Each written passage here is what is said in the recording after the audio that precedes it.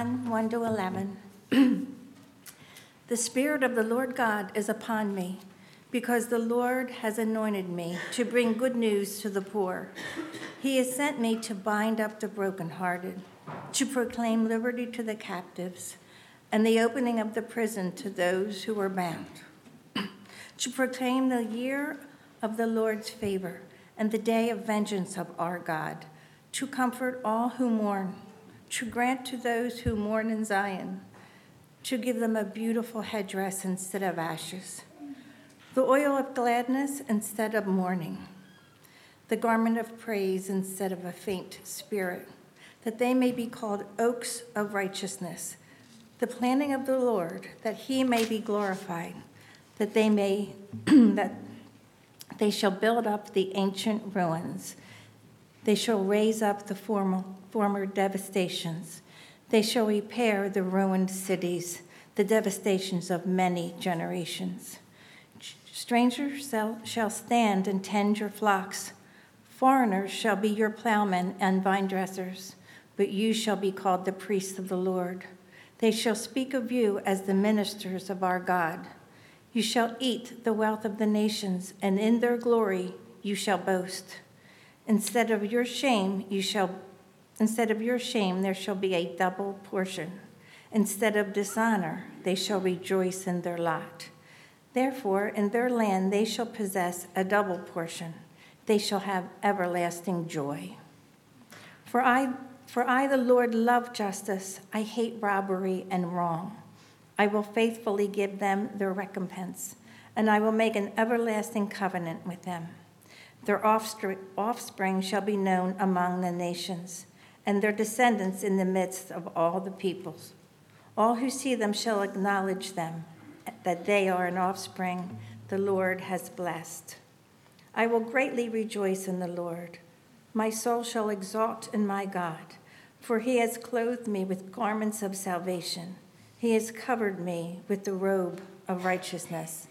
As a bridegroom decks himself like a priest with a beautiful headdress, and as a bride adorns herself with her jewels. For as the earth brings forth its sprouts, and as a garden causes what is sown in it to sprout up, so the Lord God will cause righteousness and praise to sprout up before all the nations. This is the word of the Lord.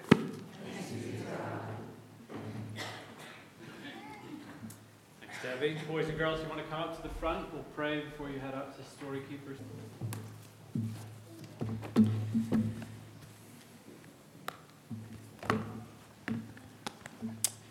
Let me pray as we think about the passage Debbie read for us. Let's pray. Heavenly Father, we thank you for your word. Thank you for this short series in which we've been thinking about the good news from Isaiah's prophecy, how it's fulfilled in the Lord Jesus. We pray, Lord, that while this text was written hundreds of years ago, thousands of years ago, that it still speaks into our lives, and it speaks into the lives of each one of us, no matter where on the journey of faith we are today, that you long to reveal yourself to each one of us. For some of us, perhaps for the very first time. For others, just continue to open up the glory of who you are, your beauty, your wonder, your grace, your goodness. We pray, Lord, that today would be a time where we encounter you through your word by the power of the Holy Spirit. For we ask this in Jesus' name. Amen. There's a very frequently quoted line amongst Christians, more often than not attributed to St. Francis of Assisi: preach the gospel at all times, use words if necessary. I'm guessing that it's often quoted because we like the idea that if it's our lives that proclaim the gospel, then we don't have to get into those somewhat awkward situations where we actually have to verbally articulate the gospel to unbelieving, skeptical, maybe even hostile friends. The important thing just is how we live. But if you've been around here for a while, you'll know that I'm not a big fan of this line. In fact, I think it's rather unhelpful and maybe even sub-biblical instruction. To begin with, we actually have no evidence that Francis said these words, no biography written within the first 200 years of after his death contained the saying. It's most unlikely that a pithy quote like this would have been missed by his earliest disciples. But the bigger issue is this: the word gospel means good news. It's news. To say preach the gospel at all times, use words if necessary, makes about as much sense as telling a reporter that she should broadcast the news, but that words are optional. That is, it doesn't make any sense. And Francis actually seemed to have understood this. Not only does it seem that he didn't actually say the quotation that I mentioned, but neither did he live it. Francis was known as much for his preaching as for his lifestyle. Mark Galli, in his short biography of Francis, explains that he was quite a preacher, more along the lines of a Jonathan Edwards or a Billy Graham than those who misquote him would like to think. Francis preached the gospel, sometimes speaking in up to 5 villages a day, and he used words because it's impossible to preach the gospel without them. You get the sense that if someone had run that quote by the Apostle Paul and asked him what he thought about it, he would have looked at the person quizzically as if to say, is this a trick question? Because Paul understood that the gospel is news. It's good news. It's news that has content. How can you preach the gospel without words? But the question that we've been asking in this Advent sermon series is this: where did Paul get the content that is behind his use of the word gospel in his letters? In other words, what was his reference point for understanding the gospel? We know that Paul didn't have the 4 Gospels, Matthew, Mark, Luke, and John, in front of him as he wrote these letters, so that wasn't where he was drawing from. And so I've been making the case through this short series that when Paul referred to the gospel in his letters, his primary reference point was, in fact, the gospel according to Isaiah. That of all the Old Testament writers, it's Isaiah who specifically uses the language of gospel, of good tidings, of good news more than any other. He does so in 5 places in the book of Isaiah, and in this Advent series we're looking at 3 of those places. And so far we've seen that the good news according to Isaiah, first of all in chapter 40, pointed us to the shepherd king, who brings comfort to those who wait on him by means of both his power and his tenderness. Last week we saw in chapters 52 and 53, the good news according to Isaiah also points us to a substitute servant who would come and suffer and die in our place to pay for our sins. And today we come to the third of our 3 good news passages, which begins with this verse in Isaiah 61. The Spirit of the Lord God is upon me, because the Lord has anointed me to bring good news to the poor. He has sent me to bind up the brokenhearted, to proclaim liberty to the captives, and the opening of the prison to those who are bound. As Isaiah approaches the end of his book, he brings out onto stage one whom we might call the Spirit-anointed Savior. And what we're going to see through the Spirit-anointed Savior is that an invitation is extended to each one of us in this Advent season. And here's the invitation. Here's today's sermon in a sentence: that the proclamation of the gospel of Isaiah brings with it an invitation to seize the year of the Lord's favor. We're going to see how this pans out in this chapter in 3 parts. First of all, the Jubilee job description. Secondly, the extravagant exchange. Thirdly, the year before the day. Also that we might understand that the proclamation of the gospel of Isaiah brings with it an invitation to seize the year of the Lord's favor. First, the Jubilee job description. Before we look at the job description that belongs to this person who is speaking, we do need to ascertain who in the context of the book of Isaiah this person is. Who's speaking here? Again, look at how it begins. Verse 1, the Spirit of the Lord God is upon me, because the Lord has anointed me. Now, this is not the first time that Isaiah has mentioned someone anointed by the Spirit. All the way back in chapter 11, verses 1 and 2, we read these words: there shall come forth a shoot from the stump of Jesse, and a branch from his roots shall bear fruit, and the Spirit of the Lord shall rest upon him. And those verses were a prophecy of a king in the line of Jesse, who was the father of King David. So that here was a king, the promised Messianic king, upon whom God's Spirit was going to rest. And then in Isaiah 42, we read these words. Verse 1, Isaiah 42, "Behold my servant whom I uphold, my chosen in whom my soul delights. I have put my spirit upon him, and he will bring forth justice to the nations."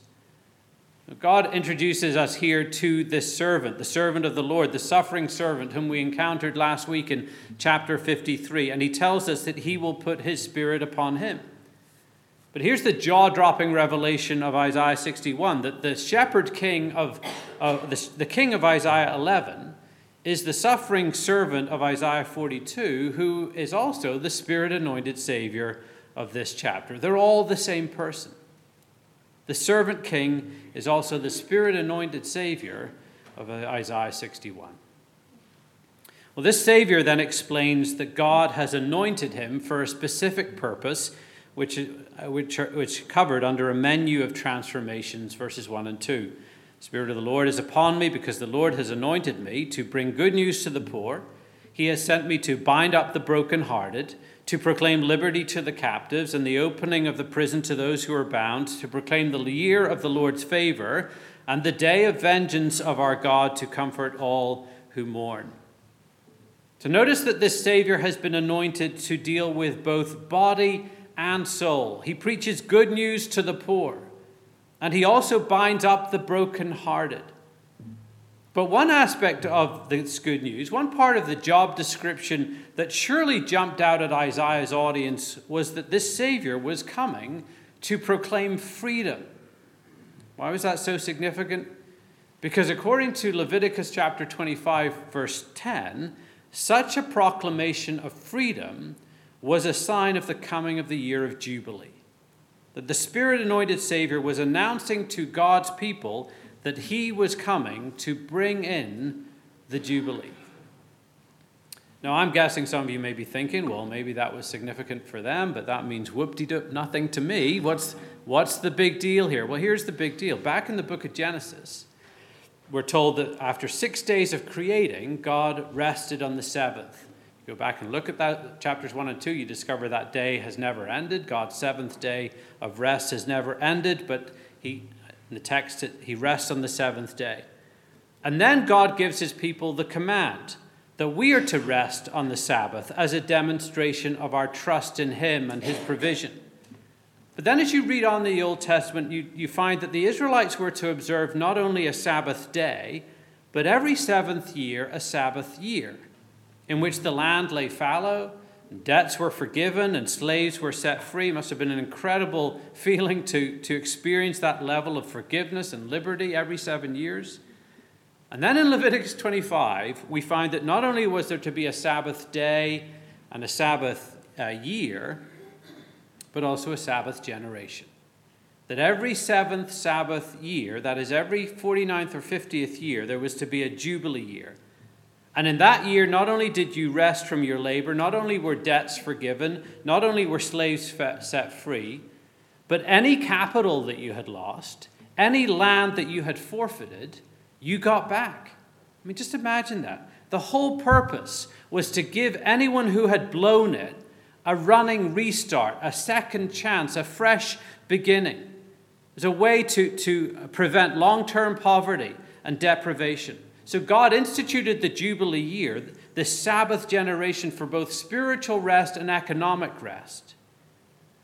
Scholars have recognized how radical this was, or actually skeptical that the people of Israel ever put it into practice. But now here the servant king, the Spirit-anointed Savior, is announcing that his preaching of the good news would, like a blast of a ram's horn, usher in the ultimate year of Jubilee.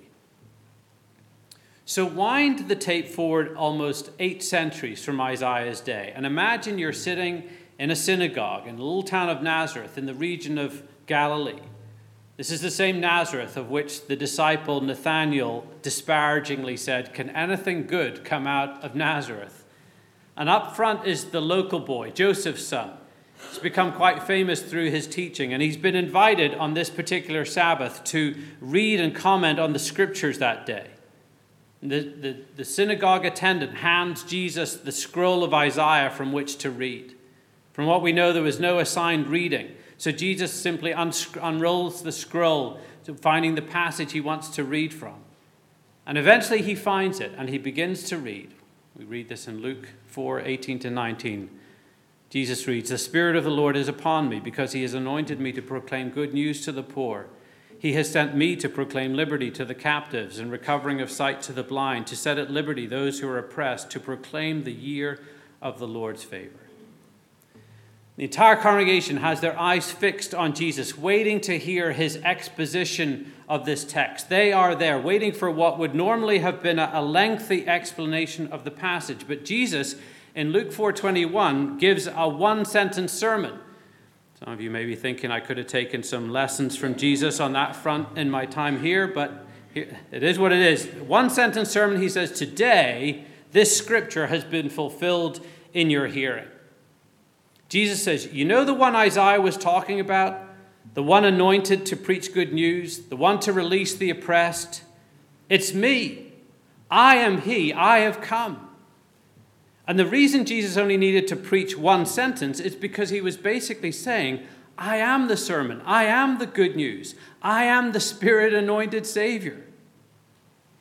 In Luke's gospel, these words serve, in a sense, as Jesus' opening manifesto of ministry, and he couldn't have been clearer about who he understood himself to be. Jesus announces that he is the Spirit-anointed Savior, who is the servant king who will die to usher in the true and ultimate Jubilee. Well, back in Isaiah 61, the Spirit-anointed Savior moves right from that Jubilee job description then to our second point, which is this extravagant exchange. Now, what he tells us here, if you've been here over the last few weeks, shouldn't surprise us, because as we saw last week in Isaiah 53, the servant was to come in order to swap places with us, to exchange places, so that he would take on the punishment we deserve for our sins, so that we could have peace with God. Well, here in Isaiah 61, the focus is less on what the servant graciously has taken from us, that is the punishment we should pay, and it's more on what he gives, that which is rightfully his, but that he gives to repentant sinners. Look at verse 3. To grant to those who mourn in Zion, to give them a beautiful headdress instead of ashes, the oil of gladness instead of mourning, the garment of praise instead of a faint praise, a faint spirit. Notice there are three exchanges here, marked by three insteads. Well, look with me just for a moment at just the first of these insteads. A beautiful headdress instead of ashes. When someone died back in that time, you literally covered your head with ashes. This was not just a little cross on the forehead like you or I might receive at an Ash Wednesday service. It was a pouring over the head of ashes to symbolize at this time of death that the pulling apart of everything in life. Because you put something in a fire and it gets pulled apart. The fire destroys the item's coherence. It turns it to ashes. Everything in this world goes the way of ashes. So at a graveside, we hear these words, ashes to ashes, dust to dust. You and I are falling apart. Nobody can restore the energy that is expending itself. It doesn't matter if you work out, if you lift weights, if you play soccer, pickleball, whatever sports, if you're eating well, take good care of yourself. Everyone is falling apart. That's cheery news, isn't it? Second law of thermodynamics. We all go the way of ashes. And then the Spirit-anointed Savior announces that for those who repent and trust in him, there is this promise of this radical transformation and renewal. And Isaiah communicates this transformation or exchange with a simple change of two Hebrew letters here. Now, changing letters can often make a big difference in what you say. Here, for example, are a few hymn lyrics that underwent a significant transformation through a change of one letter. Lord, you are more precious than silver. Lord, you are more costly than golf. I once was blonde, but now I see. Oh, that with yonder sacred thong. Surely he has borne our briefs. I could go on, but I'll stop there.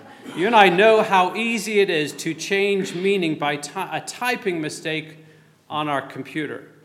Well, here we have not the change or a drop of one letter, but the switching of two Hebrew letters, which changes the word ashes to the word translated beautiful headdress. It's as if Isaiah is saying, it is as easy for God to completely change our situation as it is for you and me to make a typo. That he transforms death to beauty like that. And Isaiah then tells us of the results of this extravagant exchange. First, those who repent of their sin, verse 3, will be called oaks of righteousness. They will be called oaks of righteousness, a planting of the Lord for the display of his splendor. And here's this organic righteousness which comes from this natural, slow maturing. It's a beautiful picture of the fruitfulness of God bringing into our lives as we depend on him, trust on him. Fruitfulness, it's all for his glory, for his splendor, as all of our lives are to be.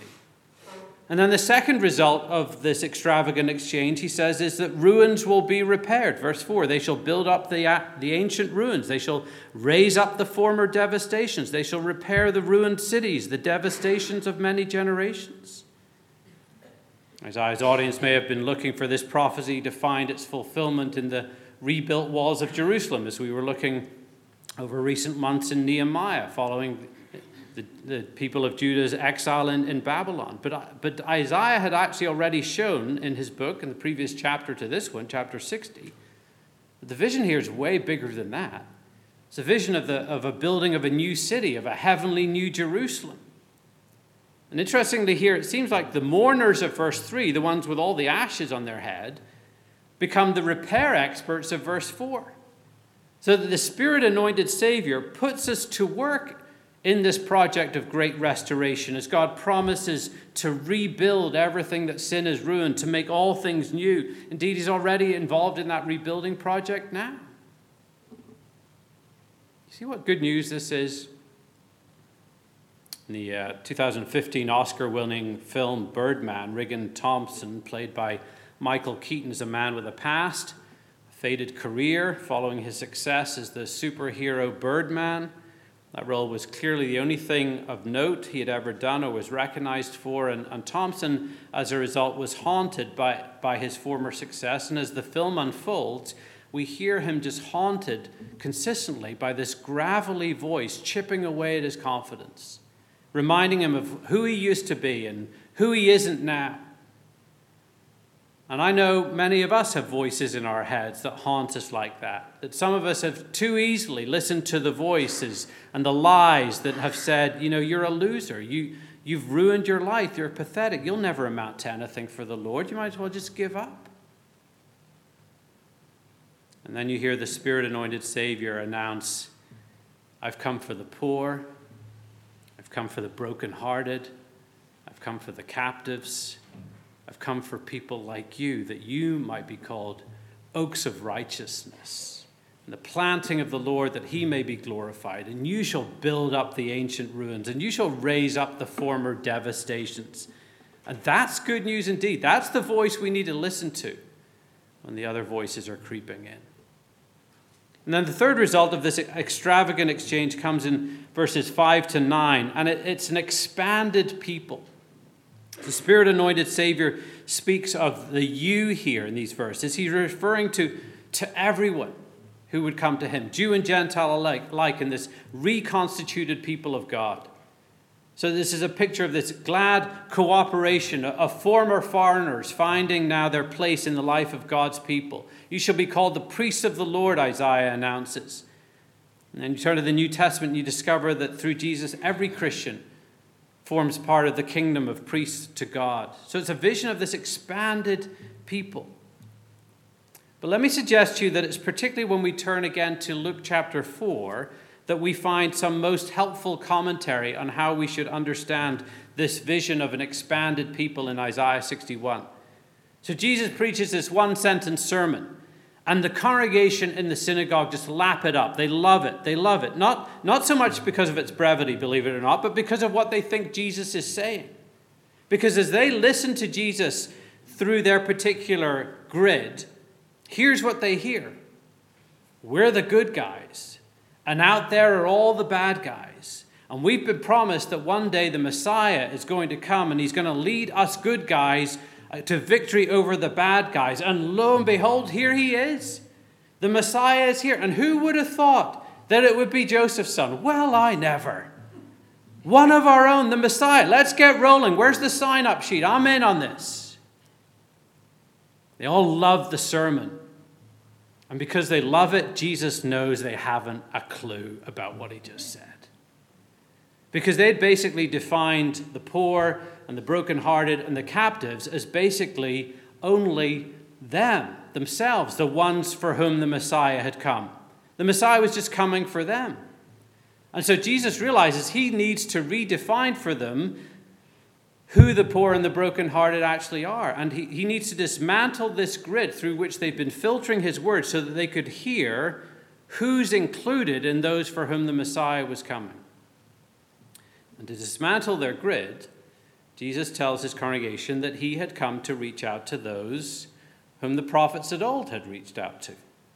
And he specifically gives them two examples. He tells them that he had come in the footsteps of Elijah and Elisha. 1 Kings chapter 17. God sends the prophet Elijah, not to the respectable, religious, morally upright people of the day. He sends him to bring a miraculous blessing to a Gentile, pagan, idol-worshipping poor woman from the land of Sidon. Jesus says the Spirit-anointed Savior comes for people like her.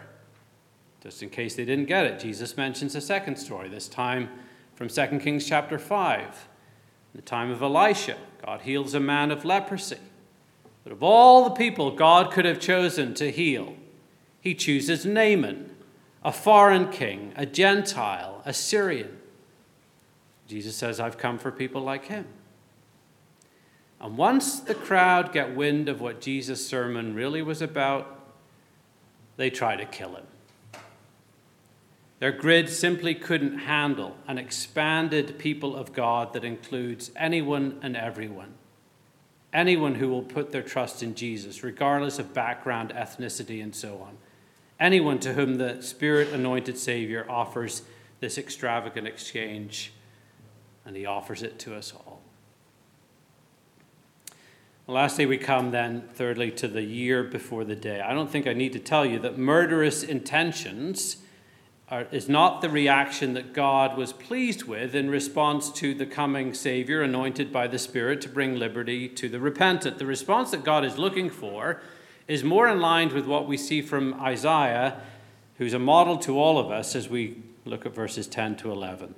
I will greatly rejoice in the Lord. My soul shall exult in my God, for he has clothed me with the garments of salvation. He has covered me with the robe of righteousness, as a bridegroom decks himself like a priest with a beautiful headdress, and as a bride adorns herself with her jewels. For as the earth brings forth its sprouts, and as a garden causes what is sown in it to sprout up, so the Lord God will cause righteousness and praise to sprout up before all the nations. The right response to what the Spirit-anointed Savior has done is joyful praise. So that if the good news, if this gospel reality announced in this chapter has not or is not moving you to a place of joyful praise, my humble suggestion is that you haven't actually fully grasped what this good news is. Because as a result of what Jesus came to do, those who trust in him, we read here, are clothed with garments of salvation. They're covered in a robe of righteousness. Notice that we don't clothe ourselves here. God is the one who clothes us. He saves us. He covers us with a righteousness that is not our own, so that we ourselves can become righteous and become these oaks of righteousness. That our salvation is all his doing through his Son, the Spirit-anointed Savior. But here's what this joy-filled praise looks like practically. In the context of Isaiah 61, it means to seize the year. And specifically, it means to seize the year before the day. Look at verse 2 again. To proclaim the year of the Lord's favor and the day of vengeance of our God. The Lord anointed the Savior to proclaim the year of the Lord's favor, that is this Jubilee year, and the day of vengeance of our God. But look at this. Back in Luke 4, one last time. Look again at how Jesus quotes this passage from Isaiah 61. He says, "The Spirit of the Lord is upon me because he has anointed me to proclaim good news to the poor. He has sent me to proclaim liberty to the captives and recovering of sight to the blind, to set at liberty those who are oppressed, to proclaim the year of the Lord's favor." He stops short of finishing the verse, doesn't he? You go, what's the deal? Is Jesus getting a little squeamish about God's vengeance and wrath and judgment, just like people are today?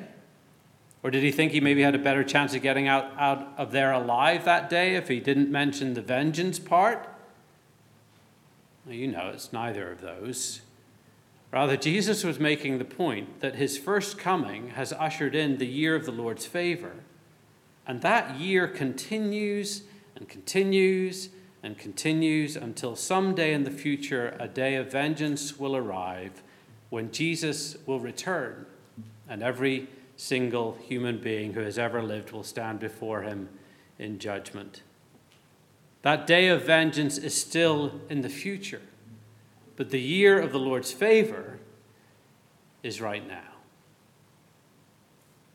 And you know what that means? It means that for some of us here, to seize the year translates to this. It means to turn to Jesus, the Spirit-anointed Savior, and receive this gift of eternal liberty and life, because in his mercy, he's inviting you today to accept the gift. It's the greatest gift you could possibly receive this Christmas.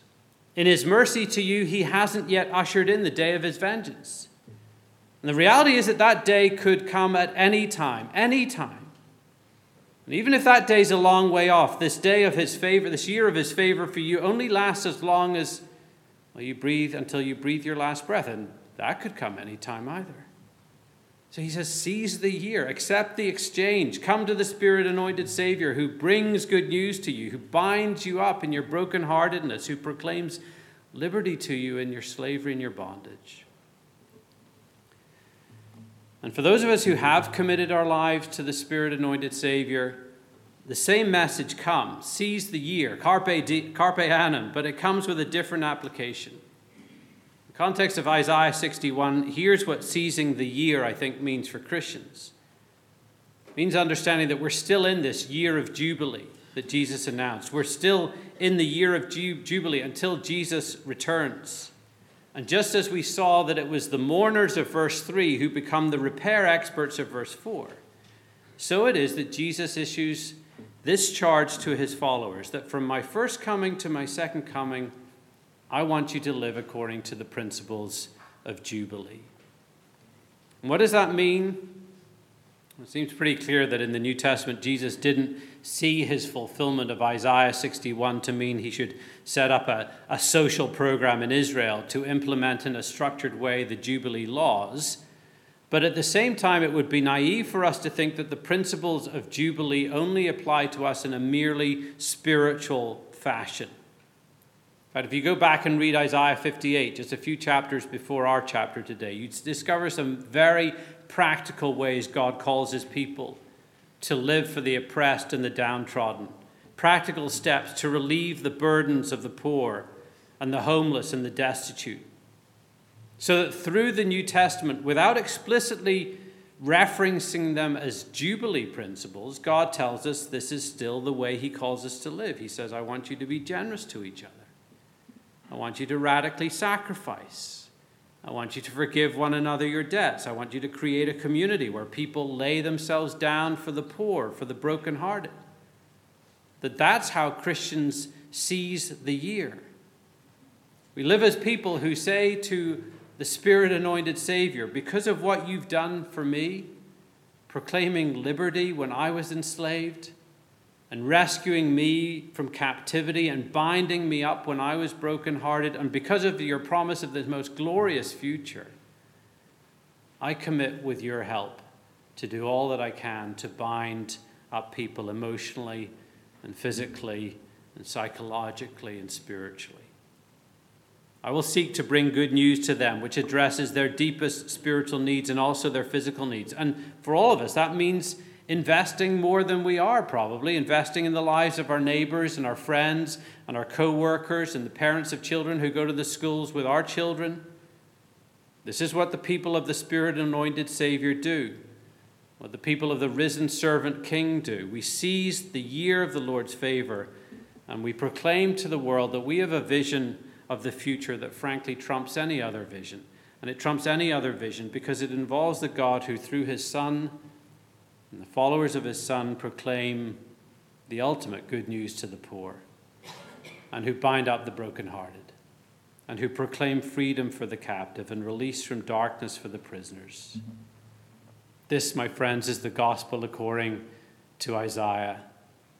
So preach the gospel at all times, using words because they're necessary, and then live out its implications in a radical love of other people. Let's pray. Lord Jesus, we praise you and thank you for the prophet Isaiah and for how he helps us understand what you came to do for us. That you indeed are our shepherd king, you are our substitute servant, our suffering servant, and you are the Spirit-anointed Savior. And you've done everything necessary for our salvation. And you call on us to proclaim the good news to others so that they may know you as their Savior too, and then to follow you and be obedient to you with every aspect of our lives. We thank you, Jesus, for coming into this world the first time. We thank you that you are coming back again, when you will indeed fix all broken things and make all things new. We praise you and thank you in your name. Amen.